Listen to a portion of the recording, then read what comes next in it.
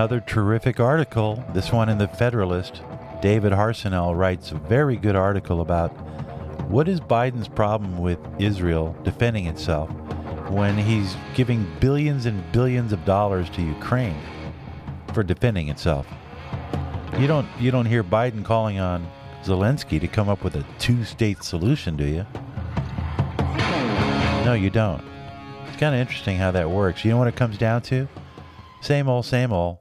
Biden's just pissed off or upset because he knows that he's losing the Palestinian vote, or the vote of a lot of people who support Hamas, including Rashid Tlaib.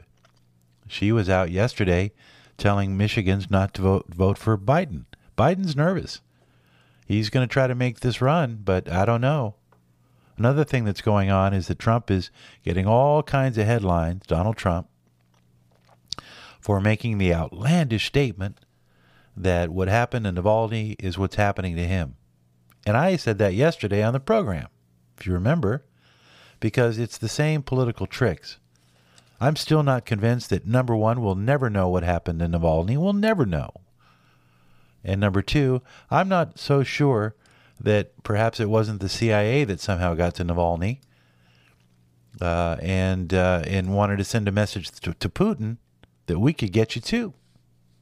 And that's an interesting concept. But we'll never know, and that's the point. Why waste any energy or any thought into it other than to politicize it, which is exactly what Biden is doing.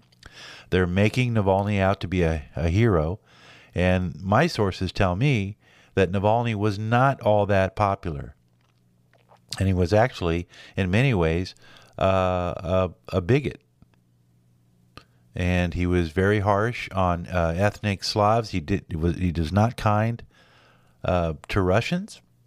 And there were things that were particular about him that will never be told by the press, except that he photographs well. He's got nice, pretty eyes. His wife is nice. We're all part of her struggle now. It's just, and it's the same old, same old. I mean, the media is really working overtime here to do two things. They're in a total high gear on doing everything they can to discredit Trump. This whole case now with this FBI agent who gave the wrong information about Biden corruption is being heralded as the Democrats' way of saying that there's no there, that Biden is clean. Meanwhile, it doesn't explain all the money that Biden was getting from all these foreign countries, which is what Jim Biden has to answer to today. You know, there is an interesting link about this if you research it. The Virgin Islands is a place for heavy human trafficking, and Jim Biden lives on the Virgin Islands. That I find kind of curious, because the Virgin Islands was not far from. You would have to go through the Virgin Islands to get to Jeffrey Epstein's island, unless you are on a private jet. But it might be easier just to get on a plane in Newark, fly down to the Virgin Islands, spend a day on St. John's, and then island hop over to Epstein's island. That's probably how most people did it. And for a long time, the government of the Virgin Islands looked the other way. In fact, they even, I believe they were instrumental in giving the funding and permission to Epstein to have his island. And Epstein, in turn, would donate lots of money to their re-election campaigns and keep them in power. So one wonders, of all the places in the world to have a place to live, why does Jim Biden live in the Virgin Islands? Was he ever over at Epstein's island? Who knows? Just speculating. I mean, at this point, everything's on the table, right? So I want to shift now to this. What if Bill Gates decided to run for president? Let's just say that Bill Gates, multi-billionaire, he's going out buying on farmland. He wants us to stop eating cows. He's really big on vaccines. This guy is funding the World Health Organization by about 50%. He is vested. He has wings of hospitals and institutions and dormitories and libraries scattered all over the Ivy League colleges because of his endowments. He gives so much. And then he comes back and says, I'm going to give you some more next year so you can continue your funding. But I really want you to start doing this. I want you to start developing whatever it is, algae for sustainable food projects, whatever it is, whatever wild hair is up Bill Gates' butt. is he's going to go out and he's going to pay people to do it. Okay, so let's say he runs for president. And then let's say that every prosecutor in the country is a Republican and they don't like what he's doing. And we have all these judges that were appointed by Trump that start going after Bill Gates, and they start looking into his affairs, and they start looking at the activity of why he was so close to Jeffrey Epstein. And they start trumping him up on all these charges about overvaluing his properties, or worse, buying tons of property at undervalued rates, and he calls it theft. And they take him out, and they start charging him $300-400 million in fines.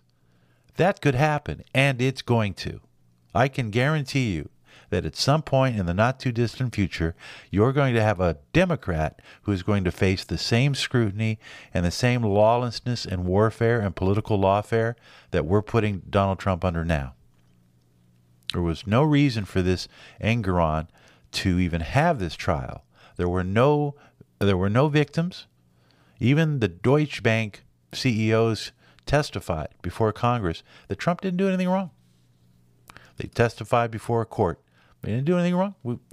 He gave us the rate of what he thought he needed. We looked at his valuations. We said, okay, he's good. He pays his debts. He's good to go. And my point is that's what we have now, and the pendulum swings both ways.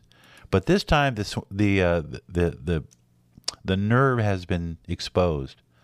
Like, sometimes when you get a little bit of a nerve in your tooth and it starts to hurt you, and then it gets worse and worse, and then one day you wake up and you're in excruciating pain. That's what happened this week when Engoron made the final judgment on Trump and said that he must pay $360 million in retribution for crimes that he committed. And the truckers and the farmers and the middle people. The country, it's no longer a democracy, right? I mean, it's no longer majority rule. Well, to me, it's like the problem is that middle stuff. It's those states in the middle, that red stuff. Why do they get to tell us what to do when the majority of us live out, New York, California, and we're paying for all this crap, really? I mean, right? Yeah. We're footing the bill, but if we fit in the bill, and like California, if it were a country, it'd be the fifth largest, fourth, fifth largest. Wanda Sykes. She actually is right on one point, which is that is democracy. When you have the overwhelming majority who live in the cities telling the people in the middle stuff what to do. But that proves my point. If we were ever in a situation where we were going after a Democrat, somebody like a Bill Gates or a Bezos, and we were using the justice system to take him down because we didn't like his ideas, you can be rest assured that the left will be going nuts, which is why the right is going nuts. Listen to Mr. Wonderful, Kevin O'Leary, describe exactly what happened when that judgment was made against Trump earlier this week. Trump has done something no one's ever done before. I'm not saying it's good or bad. He has sucked the oxygen out of the room for every competitor he has, including Nikki Haley. Even Biden doesn't get as much network time as he's getting now. This is extraordinary. If you actually look at the data, he's getting about 80% of the unpaid media. I mean, I don't know if you want to call that genius, but that's millions of dollars of free network time. It's all Trump all day long, every single second. And here we are, more Trump now. This is a case that's hardly consequential to the outcome of the country on policy.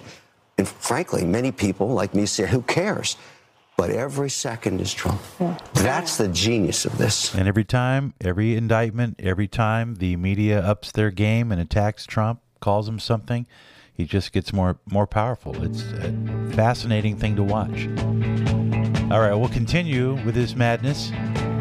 Speaking out, don't forget to follow me online at jimwatkins1.com. We'll be right back.